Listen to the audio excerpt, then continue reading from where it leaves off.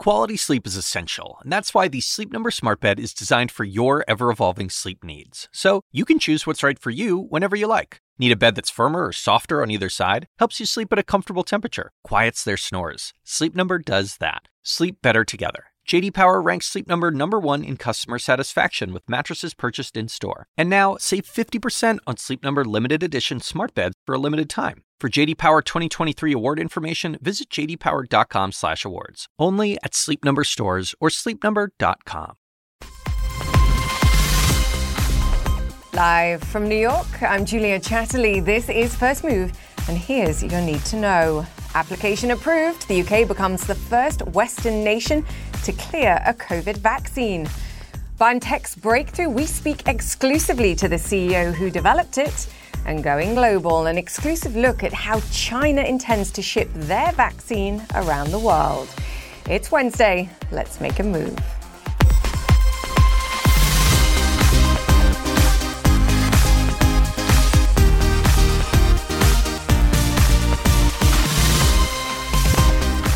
A warm welcome once again to First Move. Fantastic to be back with you on what we're calling V-Day in the UK. The UK, the first Western nation, as I mentioned, to greenlight a COVID vaccine, the Pfizer-BioNTech version specifically.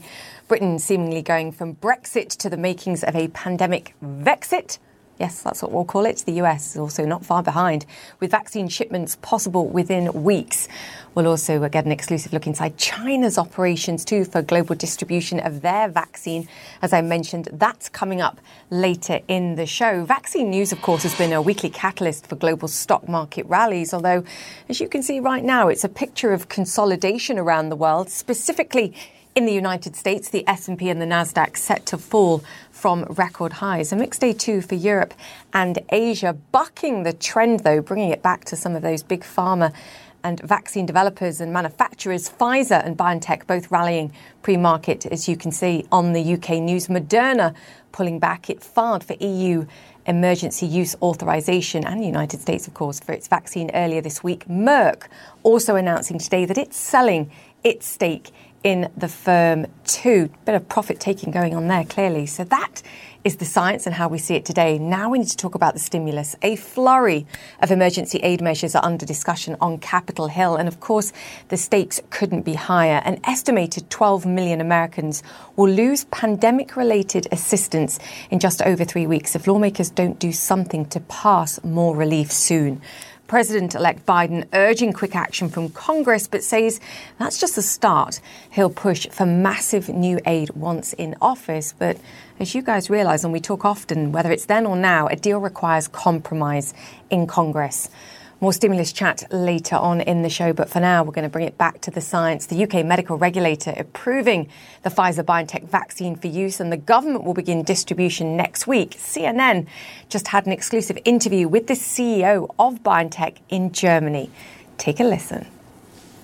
How big a step is this for you and general towards beating the pandemic? Yeah, thank you very much. This is really, of course, a very important milestone. So it will be the first time that people outside of clinical trials will get access to our vaccine. And we believe that it is really the start of the end of the pandemic if we can ensure now a bold rollout of our vaccine. Of course, it's the first country to enable an authorization, and others will probably follow. Yeah, but it's a good start. How fast are things going to go now from this approval to people actually getting the vaccine, first in the UK, but then, of course, also in other places as well? Yeah, so we are at the moment in the process of preparing additional documents and dealing with logistics. So if everything goes well, I expect that first people could get the first vaccinations beginning next week.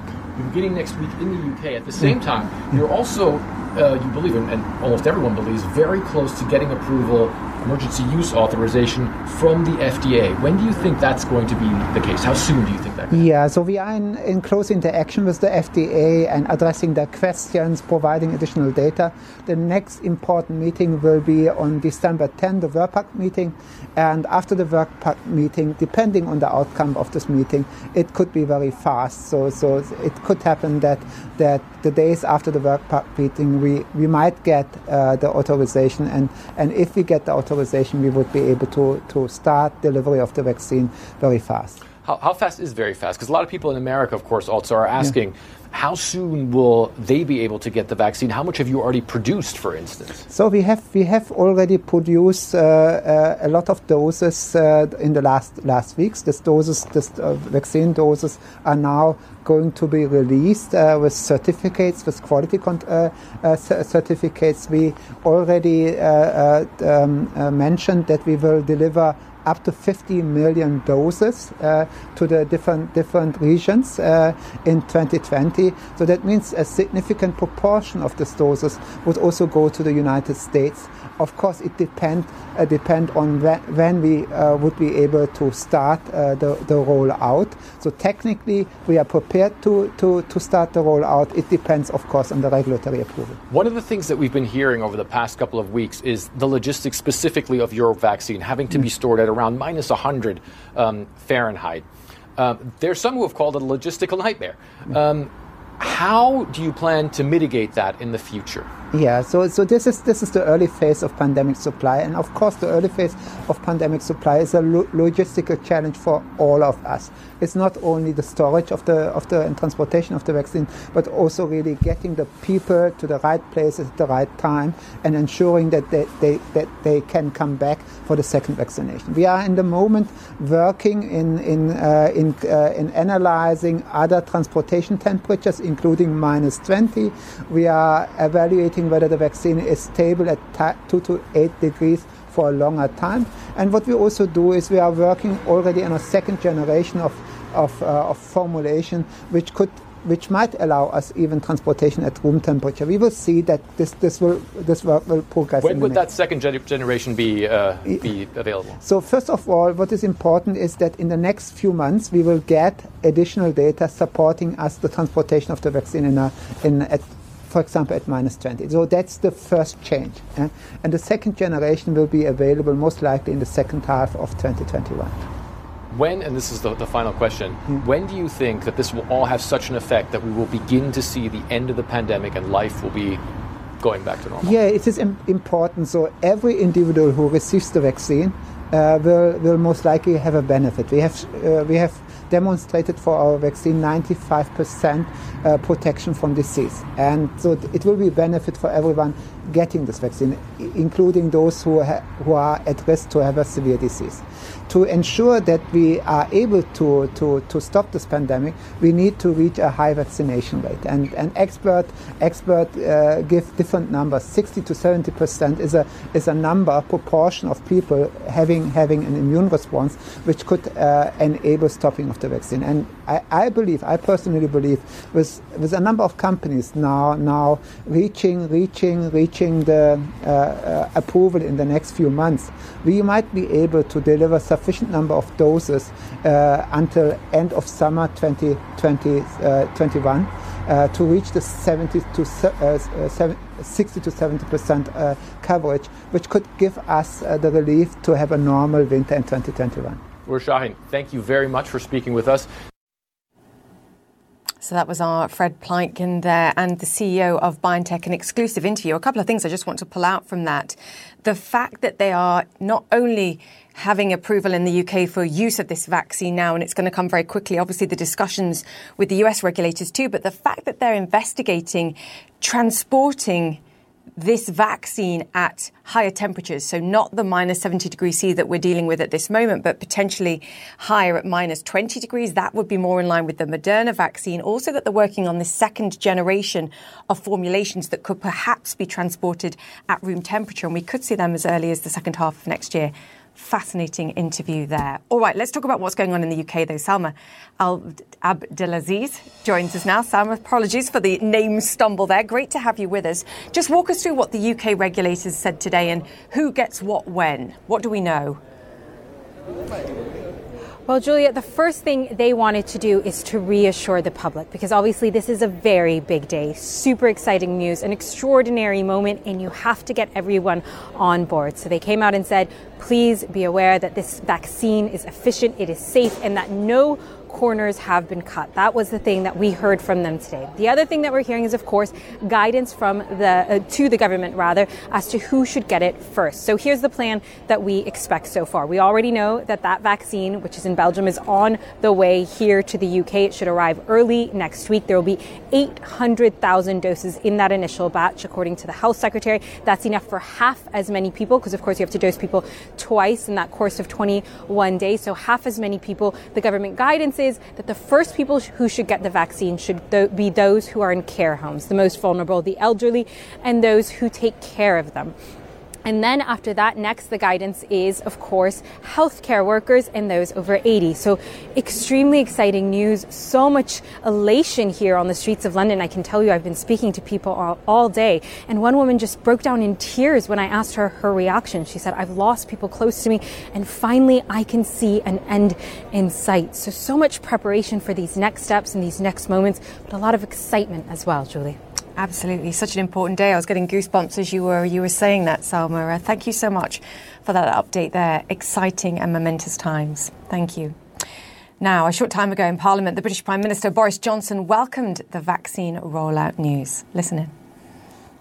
Mr. Speaker, I know that the whole House will want to join me in welcoming the fantastic news that the MHRA has formally authorised the Pfizer vaccine for Covid-19. The vaccine will begin to be made available across the UK from next week. I would like to pay tribute to and to thank all those who have made this possible. It is the protection of vaccines that will ultimately allow us to reclaim our lives and get our economy moving again. And Max Foster joins us now from Downing Street. Max, a huge moment for the UK, but personally a huge moment for Boris Johnson, who's come under clearly fierce criticism over his handling of the COVID crisis itself. A very important day. A big day. He's also got so many challenges lining up. Of course, this vaccine needs to get here from Belgium. It hasn't been done before, so will the logistics work? Has he set up the right systems in terms of transport? Has he set up the right systems in the hospitals? Initially, these vaccines will go to the hospitals, and then later on they'll go to general practitioners' surgeries and presumably care homes and places like that. But the system needs to work without major hiccups. The other big issue is, of course, that we've just come out of a national lockdown into regional lockdowns, many of which are stricter than the current one. So he's encouraging people to remember the tiering system that we're now in, not to relax too much, because if we relax too much, we'll have this massive spike, and we don't expect everyone to be fully vaccinated, if all goes to plan, until the spring. So there's a lot that could go wrong before everyone's vaccinated, Julia. Yeah, there's so many challenges ahead here. I just wonder, Max, to what extent has Brexit and the timing of Brexit actually helped facilitate the timing of this decision too, rather than having to wait for broader EU approval? Well, I'm glad you asked about Brexit, because it's not been a big topic today, and it probably should be. I know that you on your show have reported a lot about all of the logistical challenges which will follow any trade deal or not, all the paperwork. The government seems very clear that there will be no disruption to the supply system of this vaccine to the UK after December into January. But how can they actually promise that when so many different forms of businesses are warning that they're going to have a big backlog and a massive problem with paperwork? The other way this Brexit issue has played into the regulatory process is that normally British regulation would have to go to Europe to be approved. But the language you've been hearing today, which has been confusing some people about this is emergency legislation, was basically something that was put into place by the British government to allow the British regulator to have final approval on this drug and not have to go to Europe. So Brexit, as ever, playing into everything that we do in this country. But there's some hope out there, at least this time, Julia, with the vaccine. Yeah, it's nice to have some good news, quite frankly, where this pandemic is concerned, and notwithstanding all the challenges ahead, we're focused on the positives today, and this is great news for the Brits. Max Foster, great to have you with us. All right, here are some other stories making headlines around the world. The US has set another bleak record in the coronavirus pandemic. Nearly 99,000 people now hospitalised with the virus, according to the COVID Tracking Project. The US also reported nearly 2,600 deaths on Tuesday alone. That's the second deadliest day since the pandemic began. Sources telling CNN President Trump has been privately discussing preemptive pardons for those who are close to him before he leaves office. The list includes his adult children, his son-in-law Jared Kushner, and his personal lawyer Rudy Giuliani. So far, no comment from the White House. Hong Kong pro-democracy activist Joshua Wong is vowing to continue the fight for democracy after he and two other prominent activists were sentenced to prison on Wednesday. CNN's Chrissy Lustout has all the details. 24-year-old pro-democracy activist Joshua Wong has been sentenced to 13 and a half months in prison a week after he pleaded guilty to organizing and inciting an unauthorized assembly outside Hong Kong police headquarters in June of last year. Of his fellow activists Ivan Lam and Agnes Chow pleaded guilty to similar charges. 23-year-old Chow has been sentenced to 10 months in prison. 26-year-old Lam has been sentenced to 7 months. During the court hearing, the magistrate said that Joshua Wong challenged the authority of the Hong Kong police by staging an unauthorized assembly outside police headquarters. She also criticized Wong for being, quote, very selfish because police had to waste resources to respond to the gathering. As she read out the sentencing, Wong and Lam, they looked out at their supporters inside the courtroom while Chow kept her head down. Now, after the sentencing, Joshua Wong delivered a message via his lawyers on Twitter. He said that it is not the end of the fight and added that he will serve his prison sentence along other brave protesters. He also asked Hong Kongers to continue to support each other. This case is not related to the national security law, but it is another critical moment for Hong Kong in this era of increasing Chinese control. Last month, all the remaining opposition lawmakers resigned en masse to protest the disqualification of 4 fellow lawmakers after a resolution was passed by Beijing. Opposition voices are being challenged in an unprecedented way, including these 3 young activists. Christy Lustout, CNN, Hong Kong. All right, still to come on First Move as the UK clears a Covid19 vaccine for use. A former FDA commissioner says we need to keep monitoring even after authorization of these vaccines. He gives his take after the break. And cryptocurrency regulation. The US needs to get it right or risk losing out to China. So says the CEO of payment giants Ripple. He joins us later this hour. Stay with us.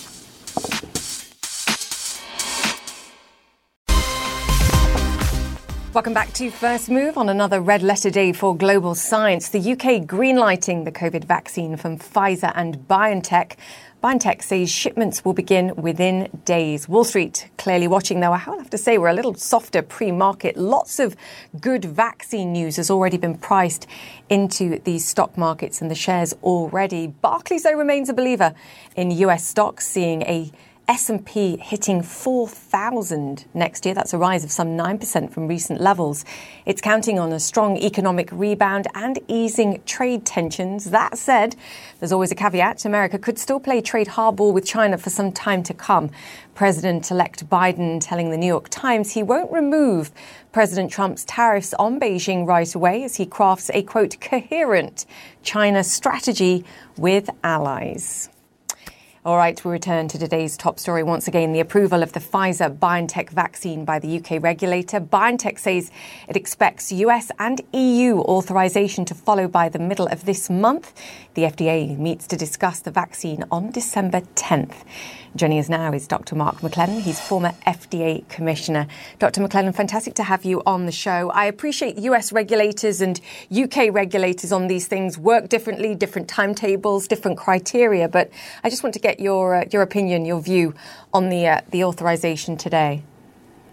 Well, Julie, it's a very important step. Will make a difference in England, obviously, which has also been pretty hard hit, especially recently by the virus. The U.S. is a little bit behind. All eyes are on the FDA, but the FDA also has an independent advisory committee that has a public meeting. The FDA has a somewhat different and more intensive process for looking at the safety data.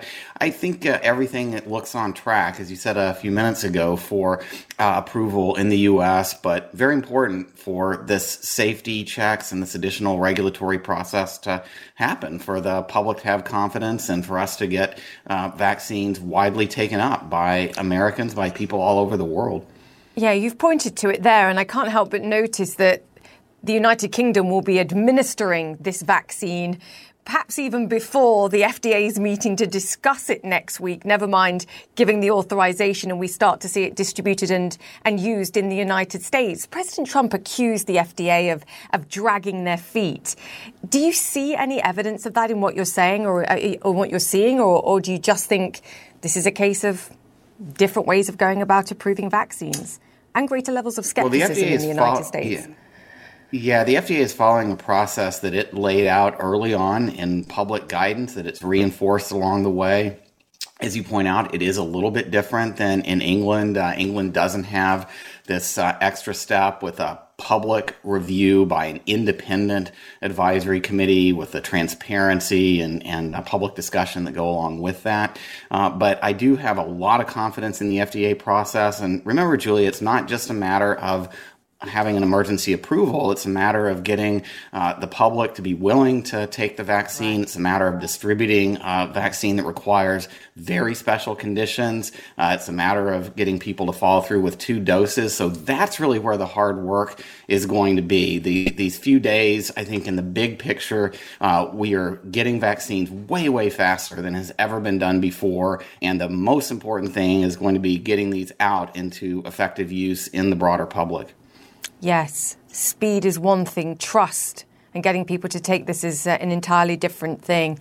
You wrote an op-ed, and this was initially why I wanted to get you on the show, just saying, look, the data collection does not stop here. There are still so many questions that we need to ask, and we're not going to know the answers to many of those for several months, in certain cases over a year, perhaps 2 years. Just talk us through that and the importance of collecting data and gaining more information about what we're doing here.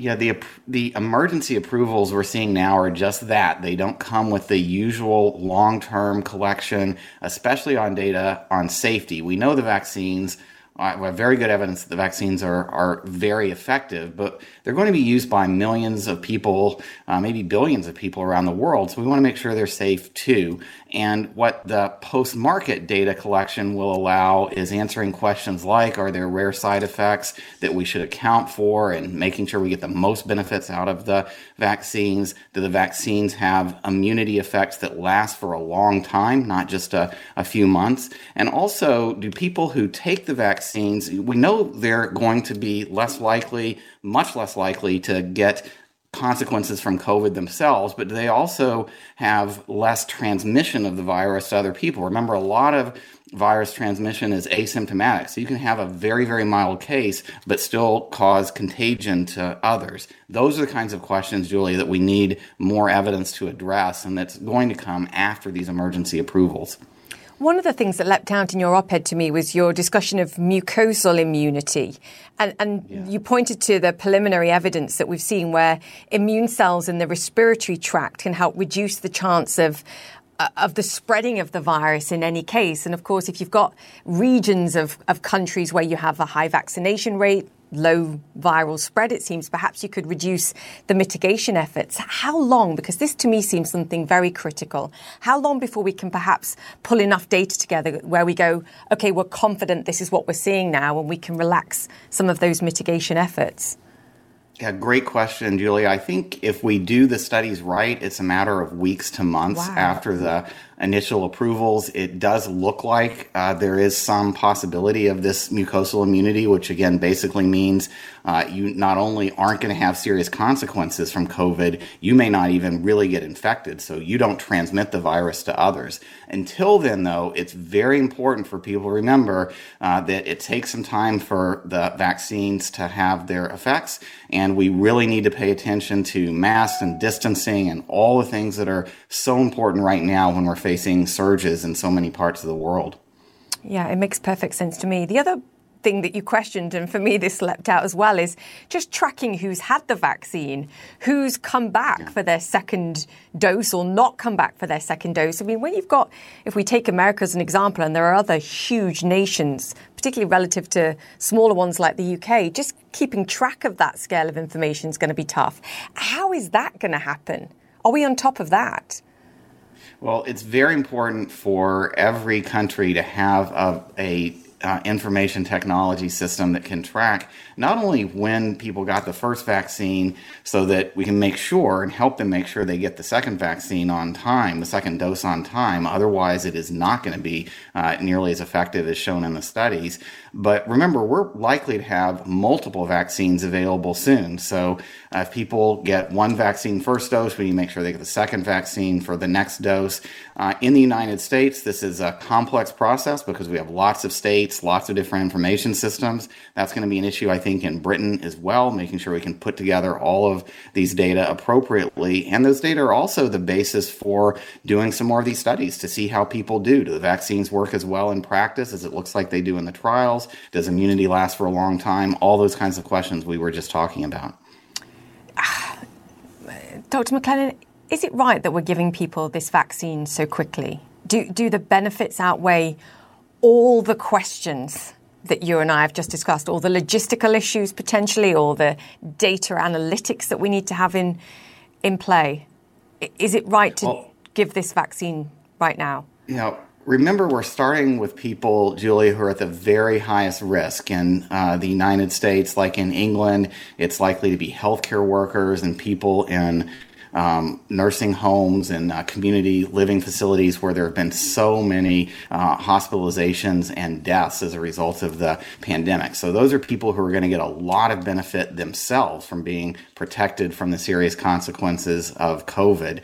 With collecting more data as we get experience in these highest risk individuals, we'll have more confidence about just how safe the vaccine is in people who are lower risk, people who don't have so much risk of exposure, people who are not as old and who are less likely to have complications. That's why this is an emergency use authorization first in the highest risk individuals, and why it is, again, so important to get more data, more evidence on how well the vaccines are working, and especially whether there are any rare side effects. That's why communication is so key as well.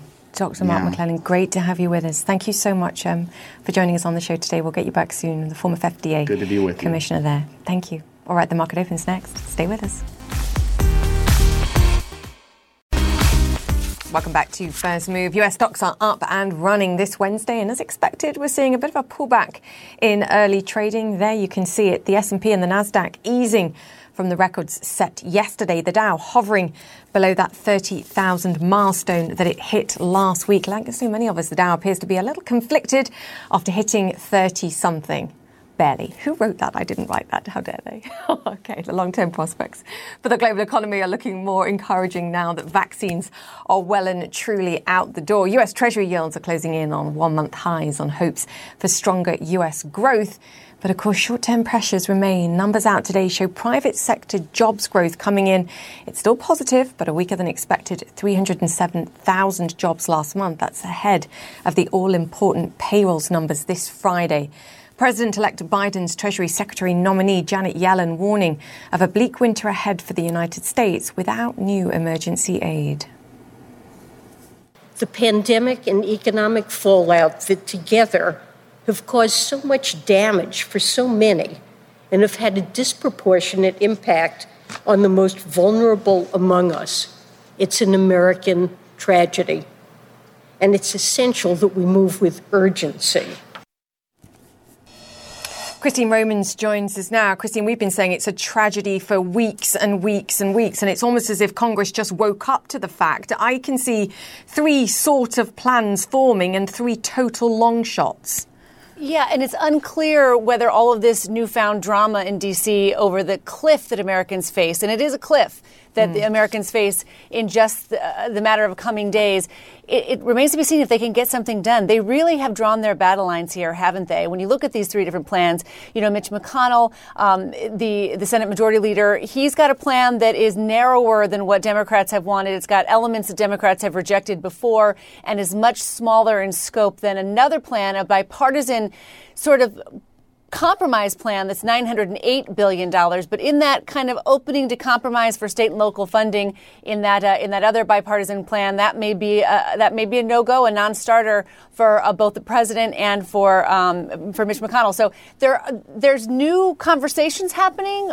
But, Julia, it's the same thing that you and I have been dissecting for weeks now. I mean, the House passed its new coronavirus relief way back in May. So they've had till May to get to this cliff and try to help Americans, and they just have not been able to get there yet. Yeah. I mean, it's interesting. I read an incredibly comprehensive compilation actually over the weekend from the Century Foundation that said there's going to be 12 million Americans who are getting payments or benefits as a result of some of the specific pandemic-related programs that will lose those benefits come December 26. So this is not the people that had the bump up in benefits that lost the money, the extra money in July. This is people who are probably existing on this money that will lose them. These are gig workers, right? Yeah, still Congress can't agree. Now, and it's interesting because Mitch McConnell, in the breakdown, and our Lauren Fox has a fantastic write-up on CNN.com if anybody wants to really dive into these three plans and sort of how the long shot status of all of them. But in that plan, there is an extension of a month for jobless benefits for those people on the gig workers, and another extension for unemployment benefits from some of the other state programs. There's liability protections. That's something that Mitch McConnell has wanted from the beginning. There's more small business aid. There's also some funding for testing and vaccines and $105 billion for school funding. And in there as well, there's a discussion about allowing states more time to use the aid they've already been awarded. So you can see he's maybe trying to breach that gap that he has with Democrats who want more money for state and local funding. I was listening to some hearings yesterday with Stephen Mnuchin and the Fed chief, Jay Powell, to the Senate. And I think it was John Tester from Montana who had a really interesting point about this argument over the state and local funding. He says for people to, blast states and localities for needing money from the federal government because they should have been taking care of their finances better before the crisis struck. He pointed out that the U.S. federal government has had trillion-dollar deficits during the best economy in years, that they weren't taking that advice themselves. And this is a coronavirus pandemic. You're talking about firefighters, teachers, public workers who face some real hardship if we don't figure out how to stabilize those revenues for states and local governments. Yeah, compromise. There's no excuse not to compromise. They just have to find it. Christine Romans, thank you so much for that. Nice to see you. Coming up next, new president, new approach. The CEO of payments giant Ripple on the future regulation of the sector, the crypto boom, and what's driving that demand. Stay with us. That's next. Crypto fans have been reminding us of a headline from 2018, which reads, most cryptocurrencies will crash to zero, Goldman Sachs says. This was a note to investors warning about the risks that several, if not most, cryptocurrencies will fail. Now just look at this over the last 12 months and what a rally there's been for these big three. XRP enjoying gains of 186%. Bitcoin and Ethereum or Ether also showing huge gains, as you can see. Now, XRP is the digital currency or asset that facilitates payments on the payment platform Ripple, which provides fast and cheap international transactions worldwide.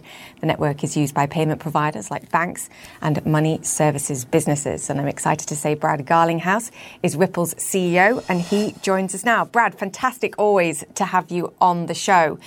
I have to say, this year's been interesting. The rise of digital payments anyway, due to COVID. Some big investors throwing the towel in and saying, fine, I was a skeptic. I've changed my mind. Square, PayPal getting involved. What's driving the gains this year in your mind? Well, first of all, Julia, thank you for having me back. It has definitely been an exciting year across crypto.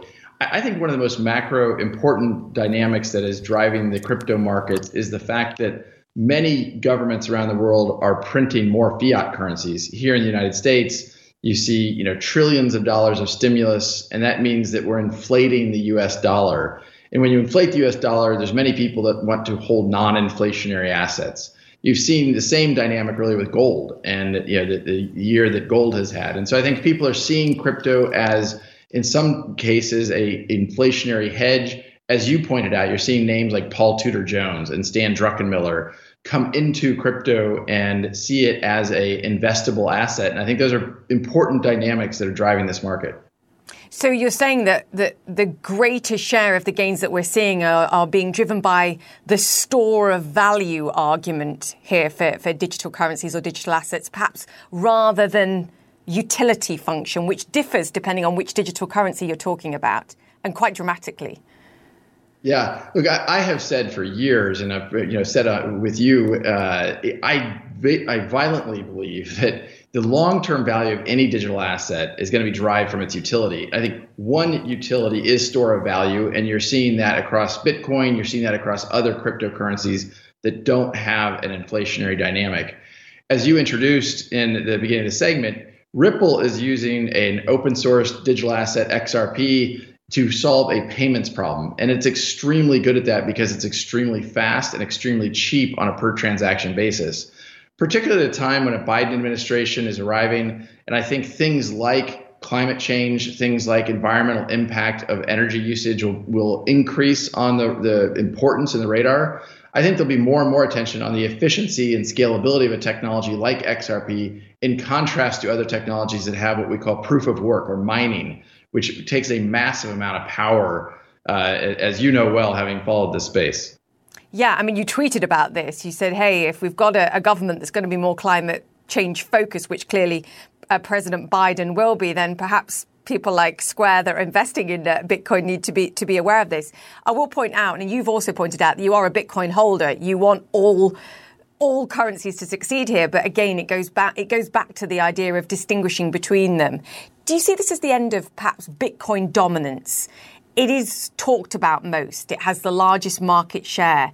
And particularly when I go back to the chart that I just showed of the rise in value over the last 12 months, there is a relative outperformance of some of the other digital assets here versus Bitcoin. Is this the moment where we see the beginning of the end of the dominance of Bitcoin? Well, I think Bitcoin is going to remain a very important kind of player within the crypto community. It has been, and I think will continue to be, for so many people, and even as you mentioned, Square and others, that when they first get involved with crypto, they start with Bitcoin, and then from there they expand their portfolio.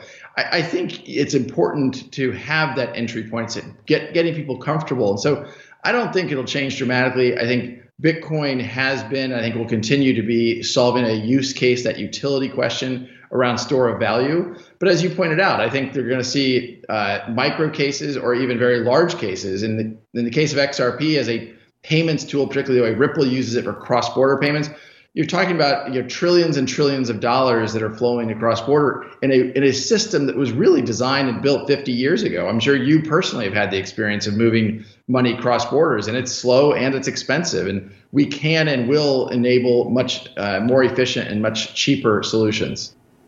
Yeah, it's the equivalent of steam engine technology, and it's not 21st century. We've talked about it on the show before. Talk to me about regulation, because this is what it distills down to, what the future of regulation looks like. You've said, look, we're a patriotic US company. We want to remain here. But the regulation here is, to some degree, suppressing innovation. It's restricting your business. And you see others doing better around the world. Where are you on the decision, perhaps, to relocate in order to facilitate growing the business? We absolutely want to see the United States lead in this new arena that we call blockchain and cryptocurrencies. And I think we certainly saw that in the age of the internet 20 plus years ago, that the U.S. had clear regulatory frameworks, and that allowed investors to come in and make those investments. Today here in the United States, we're actually out of step with some of the other G20 markets around the world, in the UK or in Singapore or in Japan, you have had that regulatory clarity. You asked why Bitcoin has outperformed, and one of the reasons is likely that there is clarity and certainty about Bitcoin's regulatory framework here in the United States. That hasn't been the case with other cryptocurrencies, including XRP. But when you have that certainty, when you have that clarity, if you're an investor or you're a developer using these technologies, you can invest in them and you can build on top of them with clarity and certainty. The U.S. has not provided that certainty yet, and we have been big advocates of a bill that was introduced in Congress called the DCEA, or Digital Commodity Exchange Act. We think it's a very important step in providing that clarity and that certainty here in the U.S. Do you need that clarity before you IPO, Brad? Well, that's a great question. We have not been public about what our plans are to go public, with the exception that I've said, I think there will be public crypto companies. I had originally predicted we'd see them in calendar year 2020. I think you and I may have discussed that. Davos. We did. I think, the pandemic has affected a lot of things, and I think that has slowed things down a bit. But look, it's very clear there is enthusiasm for real use cases to solve real problems. And when those are scaled problems, I think you're going to see a lot of investor interest in both the crypto markets as well as the public equity markets. What does an ideal regulatory framework look like for Ripple and for the digital asset XRP? I just want to give viewers a sense of how it's holding you back. Is it preventing you adding central banks to the platform? Is it preventing customers, particularly international companies, joining the payments network too? What specifically is it preventing at this stage?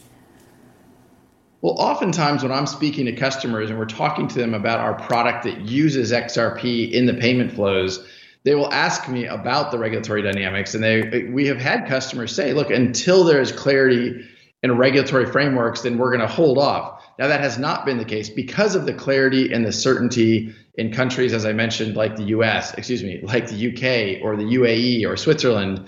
You do have companies in those markets saying, absolutely, we're supportive, let's move forward.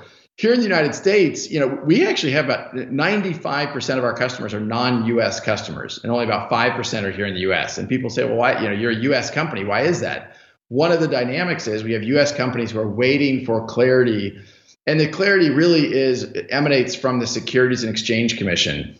The US SEC said 2.5 years ago, almost 3 really, that Bitcoin was not a security. And then they came out about 2 months later and said that Ether is not a security. And then they stopped and instead focused their energy on some of the bad actors in the ICO market, the initial coin offering. So for us around XRP and the over 100 companies that are working with XRP, getting that clarity and that certainty, it's very clear to me that XRP is being used by many companies as a currency. You've had the U.S. Department of Justice refer to XRP as a currency. You've had FinCEN refer to it as a currency, but you haven't yet had that clarity from the U.S. SEC. Yeah, it's hugely important. Brad, don't move a muscle because we're going to wrap up the conversation here, but you and I are going to continue to discuss, and I'll post the remainder of this interview on social media. So for now, Brad Garlinghouse, the CEO of Ripple, thank you. And check out the rest of this interview on my Twitter page at Julia Chatterley CNN. That's at Julia Chatterley CNN. All right, you're watching First Move. More to come.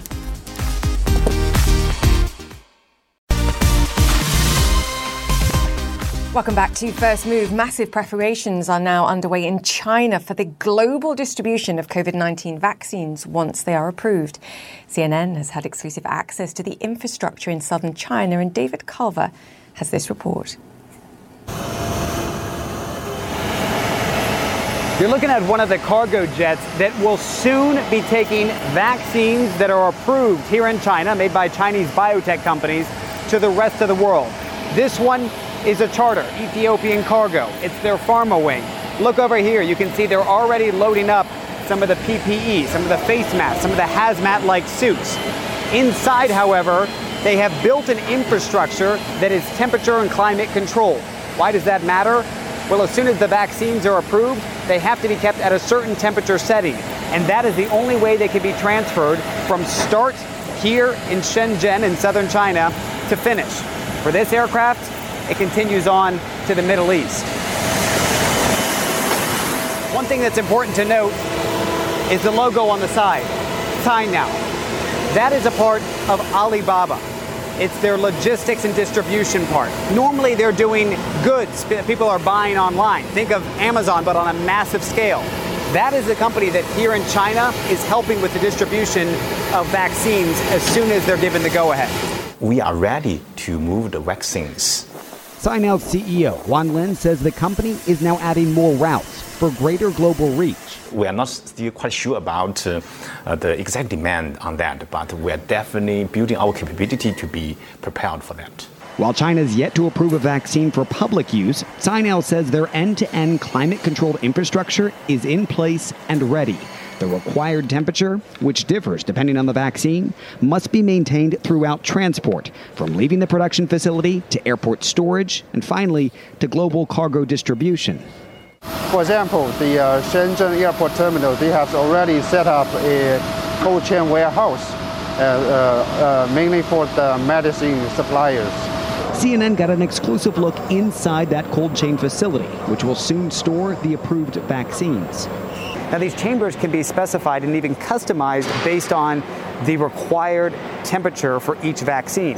And they can put them in different chambers within so as to accommodate that. Sinel then works with different airlines to ensure the cargo temperature is sustained throughout the flight. In this case, Ethiopian Airlines. Since the start of the pandemic, they've flown more than 3,000 tons of supplies to Europe, Africa, the Middle East, and South America. So we do the same also for the vaccine to distribute to all destinations around the globe, and then we cure a lot of human beings. David Culver reporting there. And that just about wraps up the show. Great to be with you today. We will see you tomorrow. I'm Julia Chatterley. You've been watching First Move. Stay safe and take care of each other. We'll see you tomorrow.